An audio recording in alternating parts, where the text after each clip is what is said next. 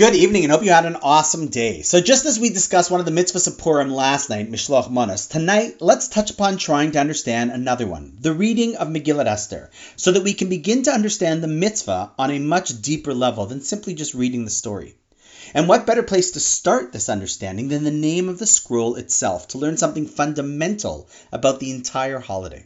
See, while the words Megillat Esther on a simple level translate as the scroll of Esther, our sages tell us to also look at the root of each word, to literally reveal something hidden.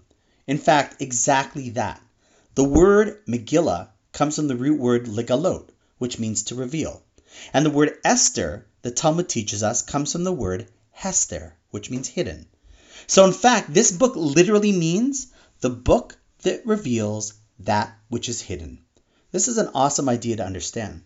Because the truth is, the entire story of Purim as life, as we said a few days ago, is one which spans over a decade and would seemingly appear to be just a bunch of coincidences that happen to happen. But in reality, if one zooms out and looks at the whole miraculous story, they can easily see the hidden hand of God setting things up behind the scenes, to turn it in fact from the worst of times to the best of times. See, if Purim is the holiday of happiness, then let me ask you, when is a person always happy, even despite their difficulties? Well, simple. When they know that in the end, everything's going to be okay.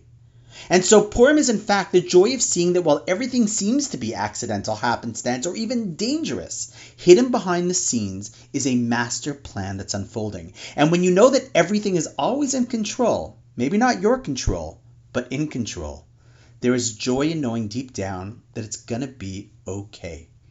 The story of Purim is critical to read because it reminds us that so much of what is happening in life is not only what you see unfold in front of you, but is in fact part of a hidden plan unfolding behind the scenes. And we need to read and experience Megillat Esther to understand the revealing of that which is hidden if you weren't to look closely enough.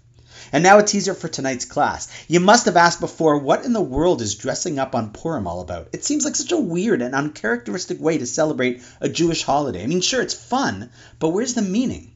So we're going to explore this a little bit more on tonight's Zoom at 8:30, because if Purim is about revealing the hidden, there is much more hidden in this practice as well that's worth looking into.